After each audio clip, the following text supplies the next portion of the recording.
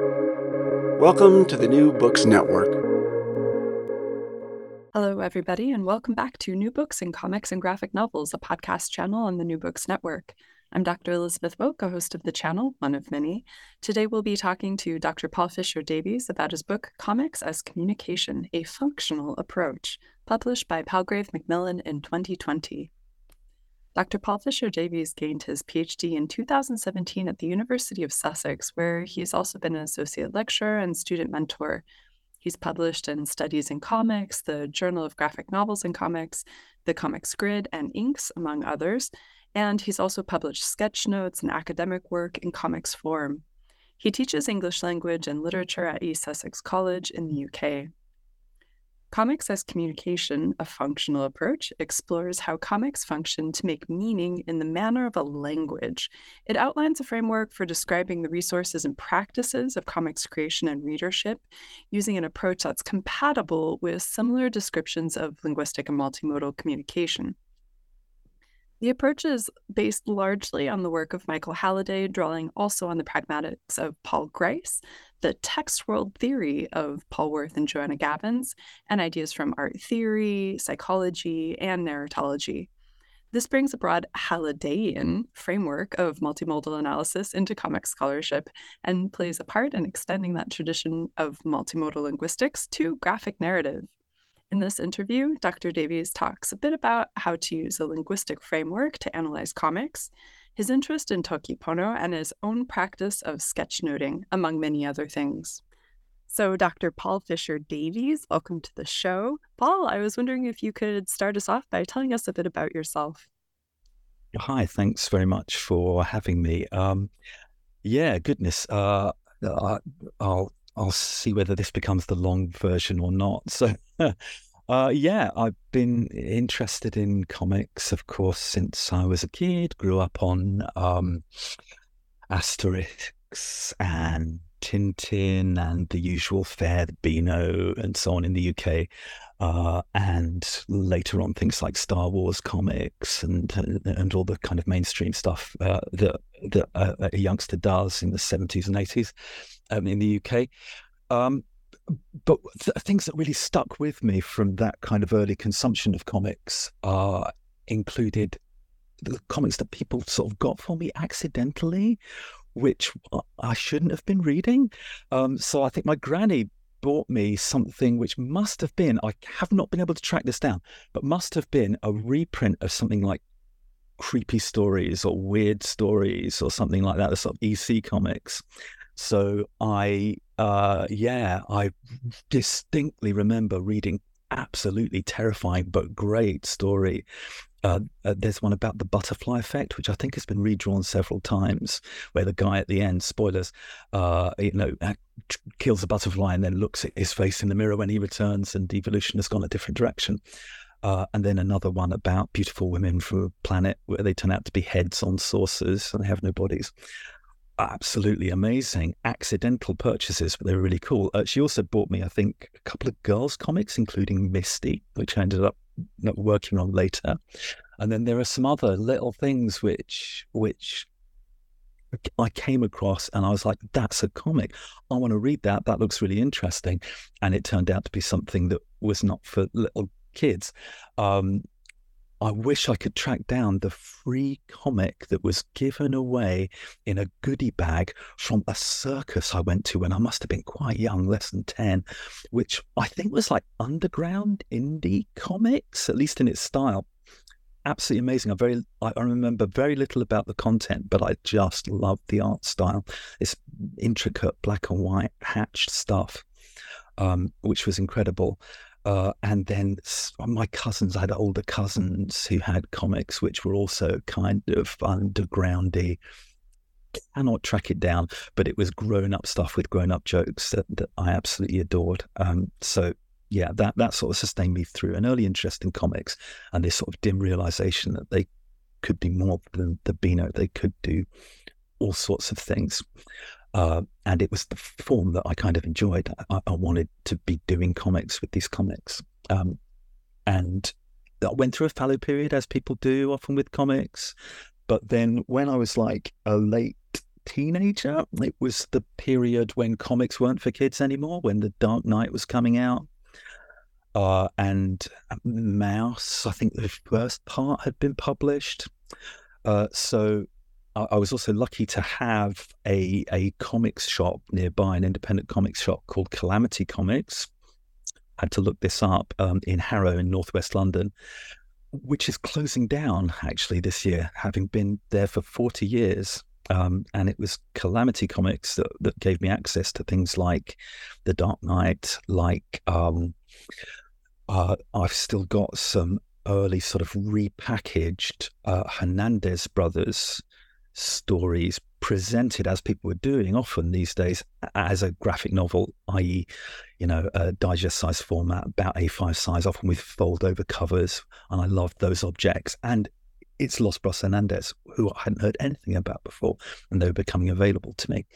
So that was amazing. You also had, I got Barefoot Gen, which, in the wake of Mouse, was another incredibly powerful historical story of war, published by Penguin, mainstream, looked like a novel, but it's full of comics. I was a literature student at the time, but here was comics as literature, which was kind of amazing to me. But then also utterly confusing because it stops dead in the middle of stuff, and there was never anything else published because manga go on forever, of course, and novels kind of don't in the same way. But Calamity Comics also gave me access to, they were serializing Akira in a colorized version very slowly. Never got to the end of that. In more of a sort of hybrid form, so it looked a bit like the format and size and colorization of like a Marvel comic, but they were perfect bound, and beautiful and amazing stories, of course. Nausicaa started to appear in a flopped, shrunk down, translated version, and again, I don't know that I ever got to the end of that. They were still publishing that 10 years later. But yeah, so that was a period sort of as a late teenager before I went to university to do my undergraduate course, where comics were emerging as something that was growing, was starting to be about more interesting and more grown-up things. And that taste that I'd got in those early years of comics for grown-ups really took off at that period.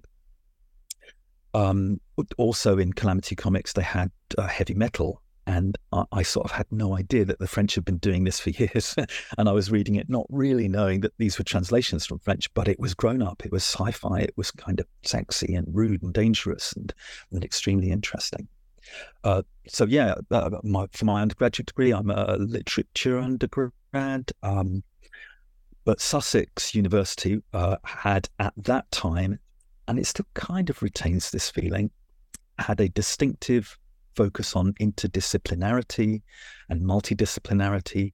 At the time when I took my degree, you never just did one pure degree course. It was always with contextualized courses from other disciplines. So alongside my literature core courses, I was able to do things like art and letters in the 19th century and courses on film and philosophy and all sorts of other contextualizing studies, which set this path academically that I've continued right through till now, where I am interested in those kinds of crossovers and the kinds of studies that fall in the gaps. Comic studies, which didn't really exist at the time, but obviously does now. I'm very proud to be part of the early days of the emerging days of comic studies. So I managed to find a place for comics at university. There was a literary magazine, and I didn't have any real pretensions to be a poet. I mean, I did have pretensions to be a poet, but I was terrible. But what I could do that other people couldn't was do like visual poems. And so in the literary magazine, I did sort of one-page drawings, a little bit like Jaime Hernandez, a little bit like Aubrey Beardsley, who I'd come across, alongside some words, and they were little, visual vignettes, little visual poems, and they got published by this small literary magazine at the university. And then later on, I had a very forgiving Shakespeare tutor who let me do my extended essay and sort of mini dissertation in my undergrad degree on the comics Shakespeare. because this was a sequence which was being published with illustrators like Oscar Zarate and a load of others, some well-known, some less well-known, which would take the exact text of Shakespeare's plays but present it as a performance of Shakespeare. And such was my argument, that comics can do the kinds of things that a performance of Shakespeare could do. It must do casting and set design, mise en scène, and so on. And so I got away with writing that, and that was relatively successful. So that was a first foray into comic studies proper. At that time, when I was looking around for what had been written about comics, there was very, very little. I found a few journal articles which were about like semiotics of comics and a couple of multimodal things, but MacLeod hadn't published at that point, or at least it hadn't reached me yet. I did find at that period Roger Sabin's adult comics, and I was so delighted to find that, because it talked about the stuff that I'd become so excited about, and said a little bit about comics, and was a sort of anchor into the start of a comic studies world. And I later met Roger, which I was such a hero worshipper about, and he was my external examiner eventually as well. So I'm giving the long version. After that, I started teaching. I was teaching EFL. I needed something to do in Brighton, which I loved, tourist town, wanted to stay there. And so EFL teaching was something I could do. And that afforded me the opportunity and necessity to learn about language properly, to learn about grammar, which was an eye-opener, and to learn how language really worked, as well as to learn the practicalities of teaching. My parents were both teachers, and they said, don't be a teacher. But I loved it. I really, really enjoyed this because I laughed every day, and you could talk about any content you like. The point was you're using this medium of communication. I also found that I could draw a lot, right? And again, you kind of needed to get across vocabulary. I could draw things on the board. I could use diagrams, and really relished the opportunity to do that. So it's a relatively unstable profession, however. I'm sure it's still precarious today. So eventually I figured I need to get something which is a type job that I can keep. So trained to teach further education. So my parents were secondary teachers, and I was like, I don't really want to teach secondary school. But college I like, and college, it's people who are choosing stuff, just a few things that they really want to do. And so I went off to do that, and could just about get the funding together to be able to do it, and trained then to teach in further education.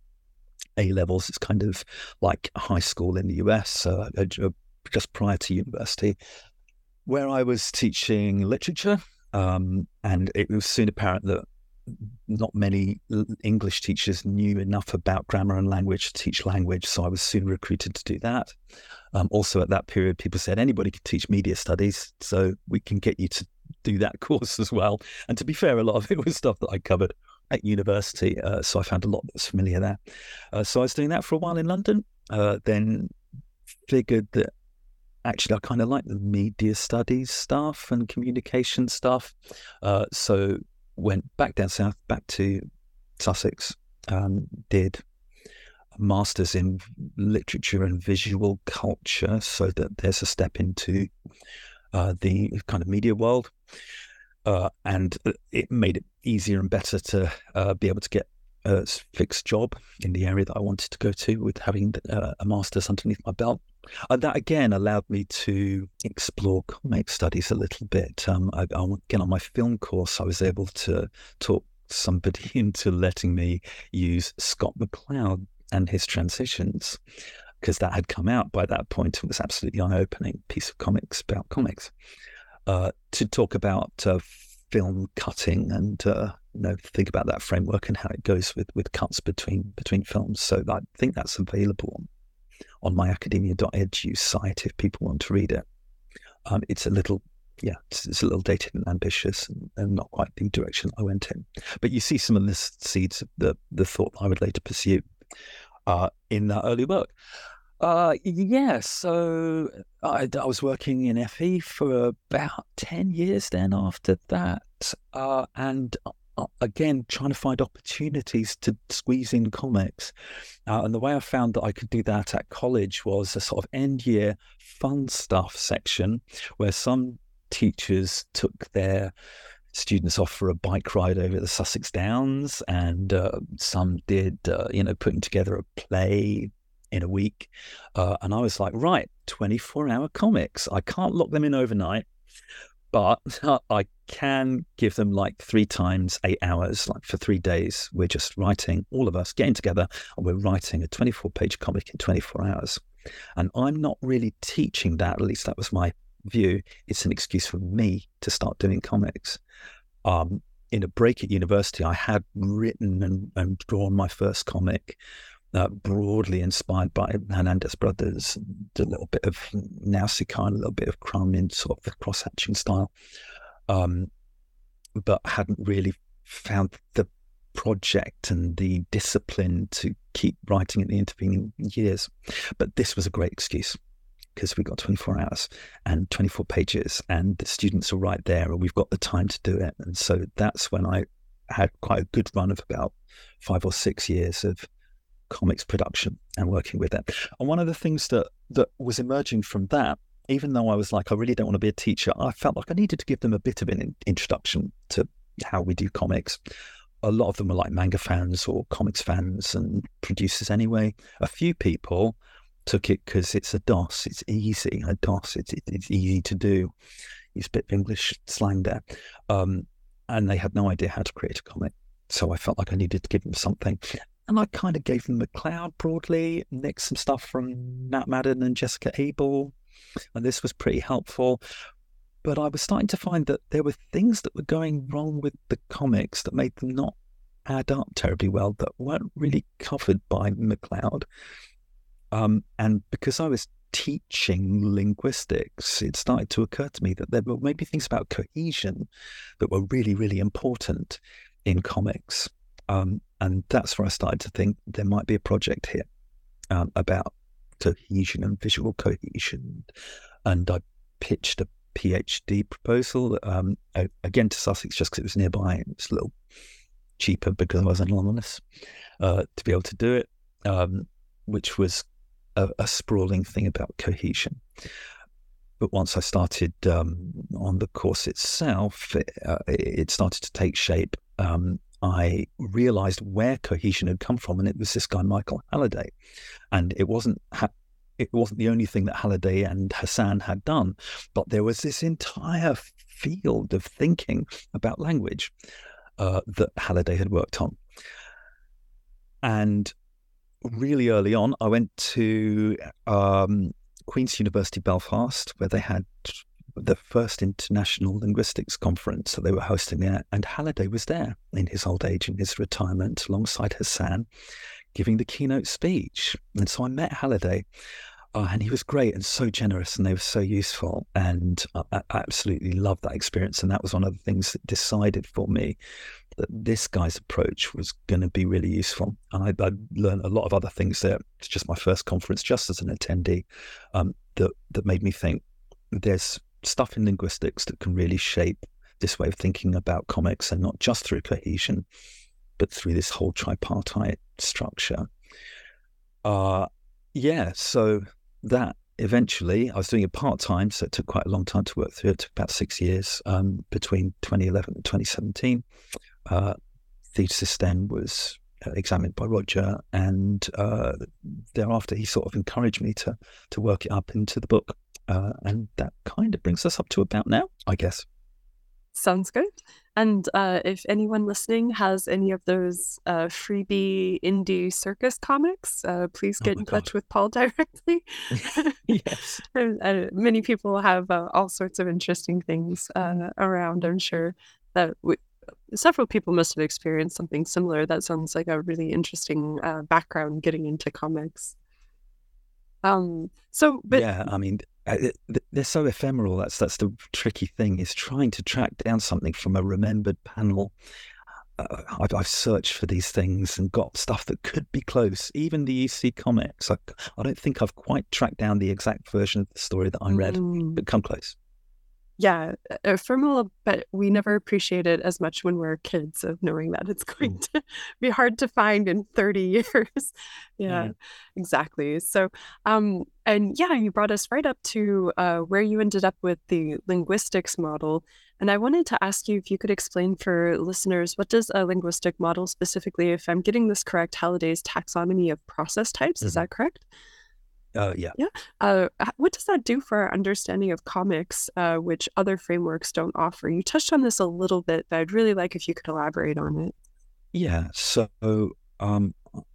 as I discovered Halliday's work and more of the pieces fell into place in thinking about it, I saw that Kress and Van Leeuwen, for example, were taking this, in particular, its three-part structure of thinking about meaning making in language. And this approach to language that I'd been teaching linguistics. I'd been teaching English as a foreign language for many years, and I hadn't come across this way of thinking about it as doing stuff to each other rather than having, syntax with syntax trees and lexicon and a grammar and so on, but rather that we're always trying to do stuff with language. So Halliday's approach emerges in two parts. One is from teaching RAF airmen in the 50s how to speak Chinese, which is a language which is translatable into English, but uses really quite different elements of language to make its meanings. In particular, intonation, for example, which is part of the lexicon in Chinese, is something to do with the sort of textual structure of language in English, and it's to do with pragmatics rather than lexis. So he was having to come up with a structure that I think really usefully does this. It separates the functional structure of language from its realizations in material properties of language, whether they're written or spoken, whether they are intonation or selections from lexis or word order or whatever they are. Okay. And that was great. His second approach to doing the same thing was observing his own child growing up and the way that a child approximates their way to making meanings. It's their big task. They've got a body, they've got a voice, they've got thumbs and fingers and hands, and it's imperative that they mean things and get stuff done with these tools, and they can see it happening all around. And so they approach it from this place that is not, learning the phonemics first and then learning the lexicon or the morphology and then learning the grammar. It's nothing like that. It grows, it emerges, it comes to being as they draw on the resources of their body to make meanings. And every time I read this, it's like, oh, that's so cool, right? Because that gives us a way of thinking about comics as likewise just doing whatever it takes to get the meaning across. And you've got drawing, you've got your hand, you've got words, you've got color if you want, you've got texture, you've got the page, you've got the structure of the magazine format or the codex book format or whatever. And what we're doing when we're doing comics is using those resources in assorted ways to do the same kind of stuff that language is doing. And so in particular, Halliday's three-part structure is well explored in terms of looking at what language does, particularly the English language. Okay. And if you want to talk about what images do that is compatible with language, if you want to articulate the grounds on which these ways of creating meaning can work together, then this systemic functional approach is going to be really, really useful.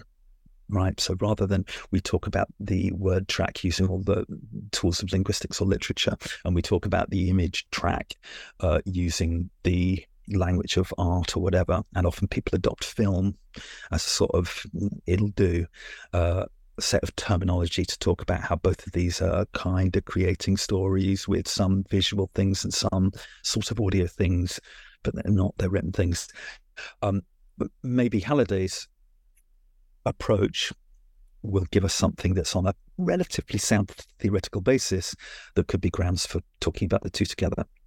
I haven't there talked specifically about process types, which you asked me to focus on, but if I can sort of draw to that, I just sort of went through Halliday's approaches and thought, what resources is comics doing to communicate these things? And I sort of took it as an axiom, a tenet, a starting point to suggest that comics are doing these things or trying to do them in some way or another.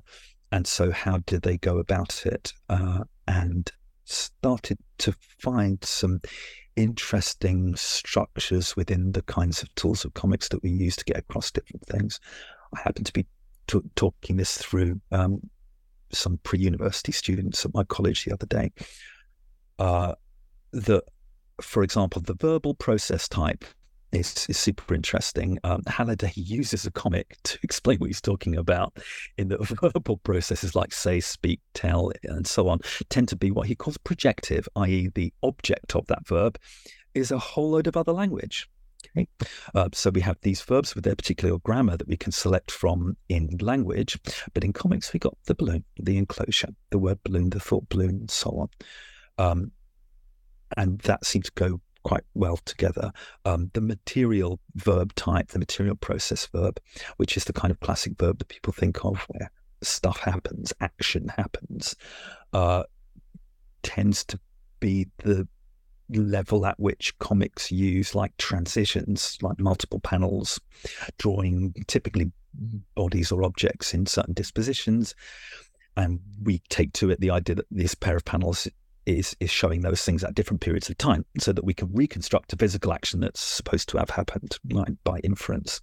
But we can also have single panels that do that, where we just draw bodies in space in a certain shape, and the disposition of the body or the object implies that stuff is happening. So that then is like concrete line typically, right? As in the line that we draw represents something that's supposed to exist in the diegesis physically. But something like a word balloon, and the words that we write in are non-diegetic line, right? They're abstract line. So we don't suppose that the words are physically there or that the word balloon is physically there, though of course comics can mess with that in playful ways. And so, yeah, trying to think about this, and I think about it in part through drawing, I came up with that map that appears in my book more than once of the process types against some 4 basic strategies for doing comics. You draw twice and have pairs of panels implying stuff. You use abstract lines of whatever sort, and you draw stuff that's not supposed to literally be visible in the diegesis, but is showing you that something is happening there. And then also you can throw in words to try and fill the gaps. Mort Walker calls it cheating playfully, but a lot of what Mort Walker says playfully is kind of like, like Emanata, for example, comes from him. So yeah, I'm sometimes troubled that people think this is limiting, or it's categorizing, or it's trying to create minimal units. But even for Halliday, he shows these as a wheel, and he suggests that any given verb sits somewhere on this wheel. It's not crisp. It's subject to change over time, for example, and other nuance. But nonetheless, it's not that verbs are featureless and identical either. Okay, so it's a framework that we put on stuff, knowing that the divisions of the framework are not in the original, but perhaps by putting a frame on it, it can help us to kind of find some categories with which to articulate what's going on in the comic. And you're really highlighting the usefulness and kind of practicality of Halliday's system. Can I ask you, is this systemic utility the same thing that attracts you to Tokipona, and specifically comics in Tokipona? The fact that's just so applicable? Yeah, so that's left field, because I was just talking about Tokipona at Cambridge. Tokipona then is a small language, tiniest language in the world, an artificial language. It's about 20 years old now, only 120 words, and that is a wonderful experiment, having massively limited resources to make meanings. And so you have to build your contexts very carefully, and you typically have to use drawings or the world in front of you or the space in front of you to get across your meanings. So there's no word for mobile phone in one of those 120 words, or even 2 of those 120 words. There's ilo, which is tool. But if I hold up ilo mi my tool, you can see what it is. I don't need to fill out everything else. So it emphasizes the fact that it's already there, that language is not just the words, it's not just the grammar, it's the body, the objects around us, our shared space and our interaction. It's language is stuff that we do to each other. It's not an inert system or anything like that. Toki Pona is useful. Its proposed use was to kind of simplify your thinking so that complicated things like mobile phones and schedules and syllabi, you just don't have any words to be thinking about those. And if you want to do it, it kind of reveals to you how complex and multi-layered those kinds of things are, actually, if you want to try and specify them. Toki Pona makes it really quite tricky to communicate some relatively basic ideas, which it reveals are not actually as basic as we might think they are, right? It's easy to say, mi pilin pona, I feel good. Now, without time, there's no tense in Toki Pona. Me is one of us or two of us. There's no plurals. There's no gendering. Instead of, oh my God, rain's outside, it's drizzling for hours, yike. All you can really say in Toki Pona, unless you choose to spend a lot of time expressing that idea, is telo li kama, water is coming. And that's it. So it's not a terrible storm or drizzle or rain or blatter or anything like that. It's water.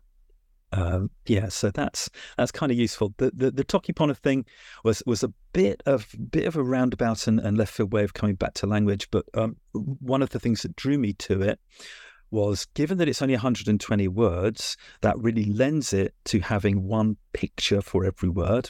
And so there's this set of glyphs called sitelen, drawing, writing, or sitelen means both writing and drawing. So it's writing, drawing, writing. It's the same thing. Sitelen is just sitelen in Toki Pona, which is kind of inspired by Mayan glyphs. And so you can have genuine sequences of these little drawings in particular structures, which are rather like panels, and there's certainly sequential art, but that's nothing actually like what a comic looks like. So one of the things that drew me to thinking about Toki Pona, particularly Sitelen, was this sort of misconception about a language of comics, which suggests that it is a sequence of panels. Even the idea of sequential art troubles me a little bit. If you think of comics as a sequence of panels, which is a bit like a word, and there is a syntax joining them, well, here's what that looks like. And we can see that Sitelen is used as the language within a comic, which contextualizes it and makes it make sense. And the comic is doing different things, and the comic doesn't look like more Sitelen. So it's a lovely demonstration that drawing in comics, whilst I take it to be usefully describable using this systemic functional framework that is compatible with language, it doesn't mean that comics are quite like a language in exactly the same way. If I can ask you a technical question, a lot of people will be familiar with the utterance as a unit, but could you describe for listeners what an utterance is in the comics format then? Yeah, this is, again, a way to reach away from the idea of a sentence or a clause or anything sort of technical and formal that might be described linguistically. And utterance is used in linguistics typically to be neutral about that. I'm not going to make a decision whether this is a noun phrase or a clause or a sentence or whatever it is, but a person is producing some kind of communicative utterance in order to do something. And that seemed quite useful for comics, is to think about when I'm drawing. I guess the thing is, I'm not just drawing when I draw comics. I'm not just drawing to create an image of something which is in and of itself, though I might also be doing that. I'm not creating something which is inert and to be looked at and supposed to represent, but I'm drawing that something. I'm using this to communicate something to you, to get something across to you that is a move within a larger system or sequence. Okay. The other nice thing about utterance is it sort of implies one turn, but in a way, I'm doing a lot of mini utterances in this one big utterance. Yeah, so it has this sort of scaling quality to it, which lends itself as being quite useful. And one more thing, which I think I flag up in the book, is that Thierry Gronstein is obviously kind of brilliant about comics, but isn't taking this linguistic framework to talk about comics, describes comics, I think comics panels, as utterable and descriptable and interpretable.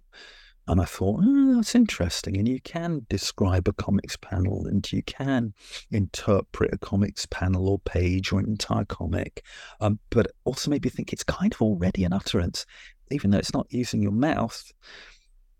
It's an utterance, just like if I text you something or if I email you something, that's still an utterance. It doesn't have to necessarily be audio. We can still treat it at least as an utterance. And I often drift into saying this is that, this isn't that. But I always mean, what if we look at it through this lens? So that's why I find utterance of value. And in addition to lovely terms like descriptable, you use the concept of readerliness. And I thought that was really interesting. And you're also using this framework in order to talk about abstract comics, which is very difficult. Could you explain what readerliness is in abstract comics? Maybe I'll start by talking a bit about abstract comics and why would you start with abstract comics? And there's a couple of reasons, maybe three. One is that my first supervisor for my PhD knew a lot about art, knew a lot about literature, knew quite a lot about graphic novels, right? But was like, I know nothing about linguistics. And I don't really get linguistics. And he was kind of hostile to the project, which was incredibly useful. So valuable, because I had to really explain myself to this person. And one of the things he said is trying to get to grips with this is, and I think he thought this is going to be impossible. So let's look at abstract comics, because Andrei Malotyu had published his collection and we were talking about it. And he said, write about that. Tell me about that as your first thing to write about. And so I did. And it was my first sort of conference presentation, which was about theory of comics, because it's a challenge. What the heck are we doing when we are confronted with these abstractions? And Gronstein talks about them in Comics and Narration, I think. It might even be his first chapter, and he suggests that trying to look at abstract comics presents a really good test of how we are thinking about comics, because they push at the borders of, is this even comics? Is it possible? Can you read these things? I first came across abstract comics when I was in New York, and I heard that there was this little comics place which was in a comics museum, which was in a tenement building, and I had to sort of go my way through these tiny little stairs up to this little room, which was holding an exhibition of abstract comics. And so the abstract comics, many if not all, from Malotyu's later collection, I say later, it might have existed at the time, I'd have to check on the dates. They were up and displayed on the wall. And looking around that room, like a gallery, looking at these collections of drawings in their little boxes, made me think, these are not comics, right? We just look at things. You can't read these. These aren't comics. What the heck? It's a funny idea. It's kind of interesting. Ha ha. But I can't read these. But then I couldn't forget it. I couldn't let go of it. It bugged me. And I got Malotyu's collection. And I realized when you got it in a book, and the book is saying, come on, read me. Go on, look, I'm a book, read me. And I started to work through them and turn the pages and made effort to try and read it. And I was like, you can. You can. A gallery presentation kind of says, look at me, don't read me, look at me. But a book says, read me, and it encourages in you engaging your readerly practices, right?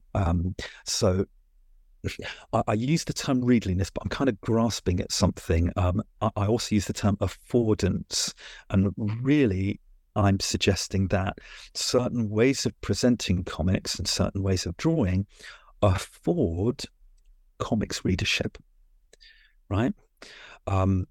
Malotyu draws attention to, say, Kandinsky works, which are also divided into what look a lot like panels, look a bit like Ivan Brunetti produces comics that look a bit like this. They're black and white. They are abstract patterns, but it doesn't give you any hooks, any affordances to allow you to read it. And so as I was going through the effort of trying to read the abstract comics presented in Malotti's collections, I started to become aware of, what am I doing? What am I looking for? I'm looking for identity. I'm looking for things that can be similar in comics, right? That's not something I've particularly stopped and thought about before, but that's what I expect from comics. I think time is moving forward, right?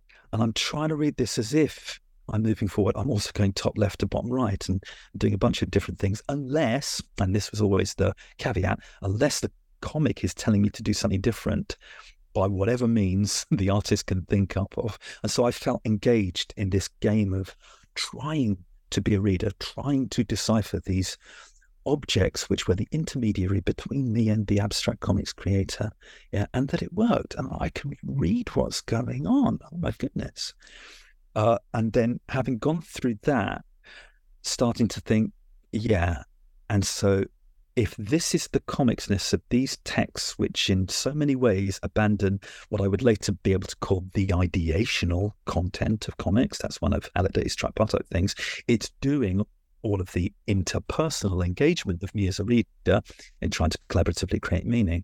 And also there's textual qualities here that become salient because I need to look for whatever I can to try and connect these multiple abstract images into one text. And I find that I sort of imbue the characters with life. So my first published article, and this was based on the paper that I gave, was called Animating the Narrative in Abstract Comics, because it seemed to me that that's what you're doing. You're trying to construct a living world or a living story from reading off these materials that have been presented in front of you, and you took certain strategies to do it, and that was the core of what would later be articulated as like maxims of comics readership.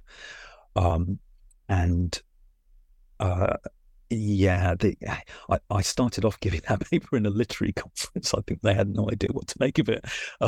When I gave the paper or a version of it at Transitions, that struck interest in people and was very productive for me. Always important to know the audience, right? Yeah. And talking about audience, so what are the implications of your framework for comics creators? And I'm thinking about the article you wrote for Comics Grid, New Choices for the Comics Creator. How can we practitioners apply the linguistic approach? Well, I think this is one of the affordances, to use that word again, of linguistics, is comics has often been approached within literary studies, which is all about reading and readership and the death of the author. Who cares about how texts are produced? Likewise, maybe from film studies and media studies, they tend to be about audiences and consumers and analysts and so on. But it's fundamental to linguistics that we're talking about talkers and speakers and creators of meanings. It's not like there's inert text that we are merely interpreting, but we're thinking about the strategies that people use to make meaning, especially within Halliday's approach to linguistics. So that was another thing that was interesting to me, because I had been a comics creator and I was being a comics creator and working alongside comics creators and trying to think, how can we articulate what we're doing to each other? That made me think that linguistics, because it cares about those things really obviously, is kind of a good framework to use. Now, of course, it can be an interpretive framework, okay?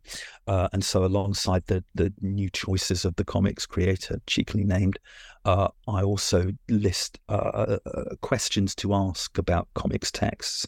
And so that was derived from the burgeoning thesis when I was teaching at Sussex University and teaching entry-level undergrad courses on which there's the token graphic novel bit at the end. And students are like, how do I write about this? It's a bunch of pictures. And so this was taking ideas that had emerged from my thesis and saying, look for this. How's this working? How's the creator doing this? And so on and so forth. And then alongside that, I was thinking, right, so what would I go back and say to my comics group when we were all making 24-hour comics together? What tips would I give? And we had, and I used at the time, Making Comics, I think by that point had been published by Scott McCloud, and he gives choices, and they're like choice of frame and choice of moment and choice of word. And they just struck me as being like, I'm not sure I make those choices like that. For a starter, a comics panel is not a frozen moment in time. A bunch of things are happening with comics panels. In another paper, I talked about Spider-Man and Spider-Man covers and Spider-Man representations. And one of the things that strikes me about Spider-Man, especially Spider-Man splash pages, is the hand is doing one thing, the arm is doing a different thing, the head is orienting at a different moment. There's stuff going on in the background that's occurring at different times. So if he looks utterly distorted in his body, it's because actually each of those bits of the body are doing different things at different stages. It's not a screenshot, it's not a camera, it's not a snap, it's not a film frame. So thinking about the ontology of those, I think is quite important. I've lost track of where I was. We were talking about, choices. So I don't think you're choosing a moment. There's multiple things. And so the choices were, it struck me that character design was really important. Not just per se to make it look good, but thinking about that multifunctionally, that your character design, of course, needs to have ideational content. You want it to look like something and mean something, but also you've got to think about its textual qualities, because you're going to be drawing that character again and again and again, and there's got to be nice clear hooks that will make that character recognizable from frame to frame to frame, drawing to drawing to drawing, page to page to page, so that the reader can follow it. You're laying down breadcrumbs, you're laying down threads for that readerly practice to engage with you in co-creating the meaning that you're creating. I'm trying to remember now what were the other things that I listed in the choices that I suggested. I'm doing this next week with a group, and I haven't gone back to them yet.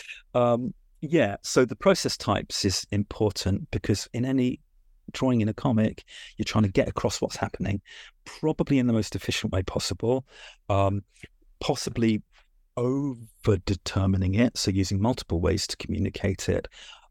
And also, I think I haven't talked yet about the awareness that these process types kind of seem to form in a stack, so that rather than you selecting one verb from a bunch that sits in a wheel, if I'm going to draw somebody talking, well, I put the balloon and I can write their words in there, but the balloon's got a tail, and the obvious choice is you've got to draw their face and some part or other of their body, and then you've got to draw their expression. And if this is your style, you've got to draw the background again, right?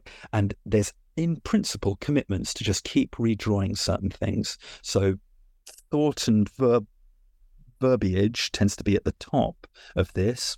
The action tends to be the kind of next level, and then at the bottom level, there's the world building stuff, the sort of redrawing the clothes and the hairstyle and the backgrounds and so on.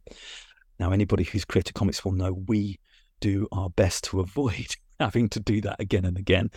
So I bring in Wally Wood's 22 panels that always work, and they're all ways of evading the in principle commitments of having to redraw by drawing outside or doing silhouette or doing something else to sort of textually play with it, so enough is going on that the reader can make sense of it, but you, the poor hard work, time constrained creator, are not having to redraw and redraw.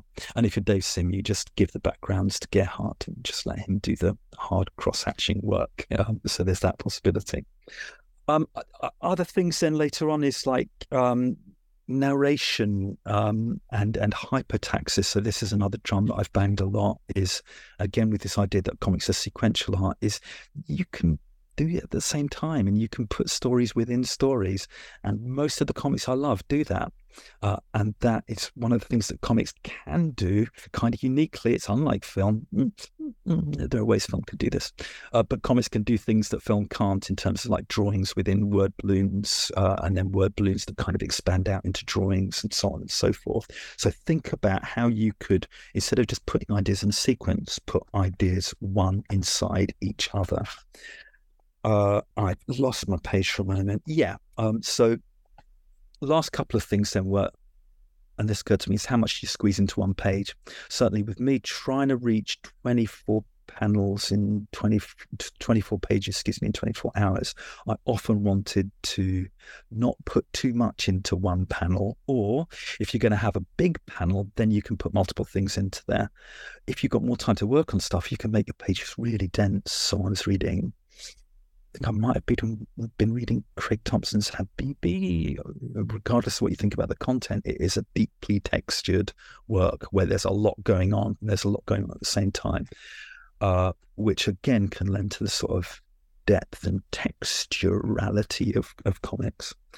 And then, the final one I think is what can you miss out?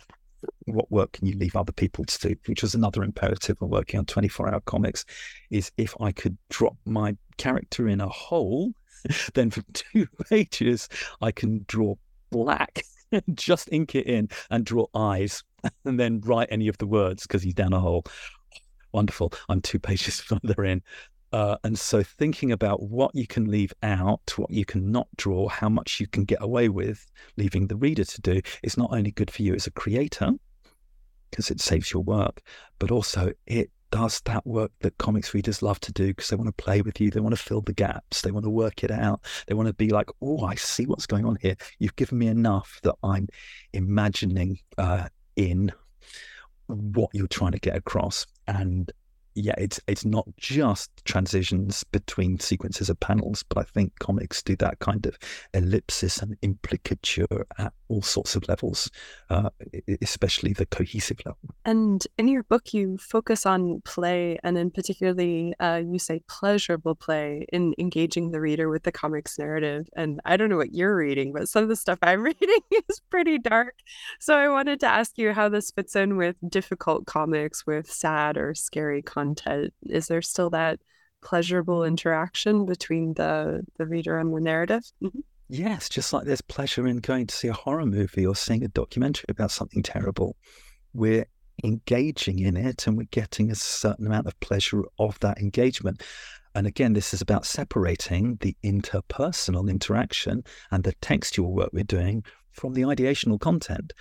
I nicked whilst the fundamental structure of that chapter, which I call Games, Comics, Play, comes from Halliday, and the idea that in language we are not simply communicating information, we're not simply giving statements, but we ask questions and we demand things of people and we offer things to people, right? So that was my starting framework for thinking about, okay, comics are not just about communicating a story, but they're about engaging us in interaction with them. And for me, that's what I love in comics, and stuff that kind of loosely looks like a comic. It's got drawings in it, it's got words in it, but it's not playing that game with me. It's like, come on, mate, I came to you to play comics with you.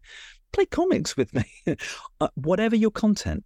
And so I read Eric Byrne on Games People Play, which I'd read before, and he characterizes human interpersonal relationships and psychodramas that people play out together using these structures of games. So to make this stuff accessible, and I'm always trying to move a little bit away from linguistics, and certainly if it's in linguistics, a little bit away from grammar, to give people hooks, affordances through which they can maybe use my ideas if they want. If they like them, they can take them and run with them. And so I love the way that Byrne named his games, and they are nasty games. The game Alcoholic, the game Now I've Got You, You Son of a Bitch, right? His games are vicious games, yeah? So he presents them as games and says we play with each other, but the content is not pleasurable, though he is saying that we keep doing it, even though we see the content's bad, because there's a pleasure in being roped into this game and having a role to play. And we're sort of on some other conscious level or subconscious level. He's speaking in psychoanalysis. We are kept engaged with those because there is some kind of thread of pleasure in there. Okay. Does that explain why I'm using games there? No, I think that's really interesting. I'm not familiar with that set of theories, but I can see why it would be engaging. And when we're talking about playing and being engaged and playing comics, could you tell us about your own drawing and your own sketchnoting? Oh, yeah. So I've tried to sort of practice what I preach. And as we said earlier, this is linguistics about talking as well as reading. And so I wanted to keep creating comics. Hard to find time to do it. I had a very productive period when I was doing these 24-hour comics that would guaranteed each summer get one 24-page comic done. And I was able to carve out time at that point during the summer holidays to do maybe another one as well. Once I started to do a PhD, the time to create became much more minimal. And so I wasn't creating fiction comics of any length. But I was kind of aware that people going along to comics conferences were often artists and creators, and they would doodle away in their sketchbooks alongside their notes. And I think it was Muna Al-Jawad at a graphic medicine themed conference who got us to draw about old people.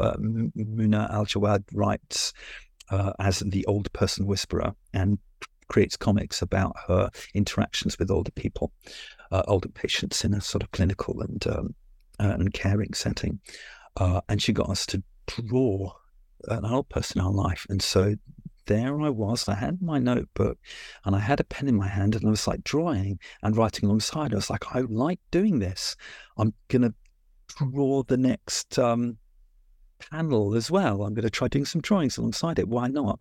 And that started me on a roll of increasingly doing this and gradually developing to do it regularly, partly just as a discipline for my own interest, also as a test of what can I draw, what am I drawing, what's the function of drawing in sketchnoting, what's it doing for me and what's it doing for others.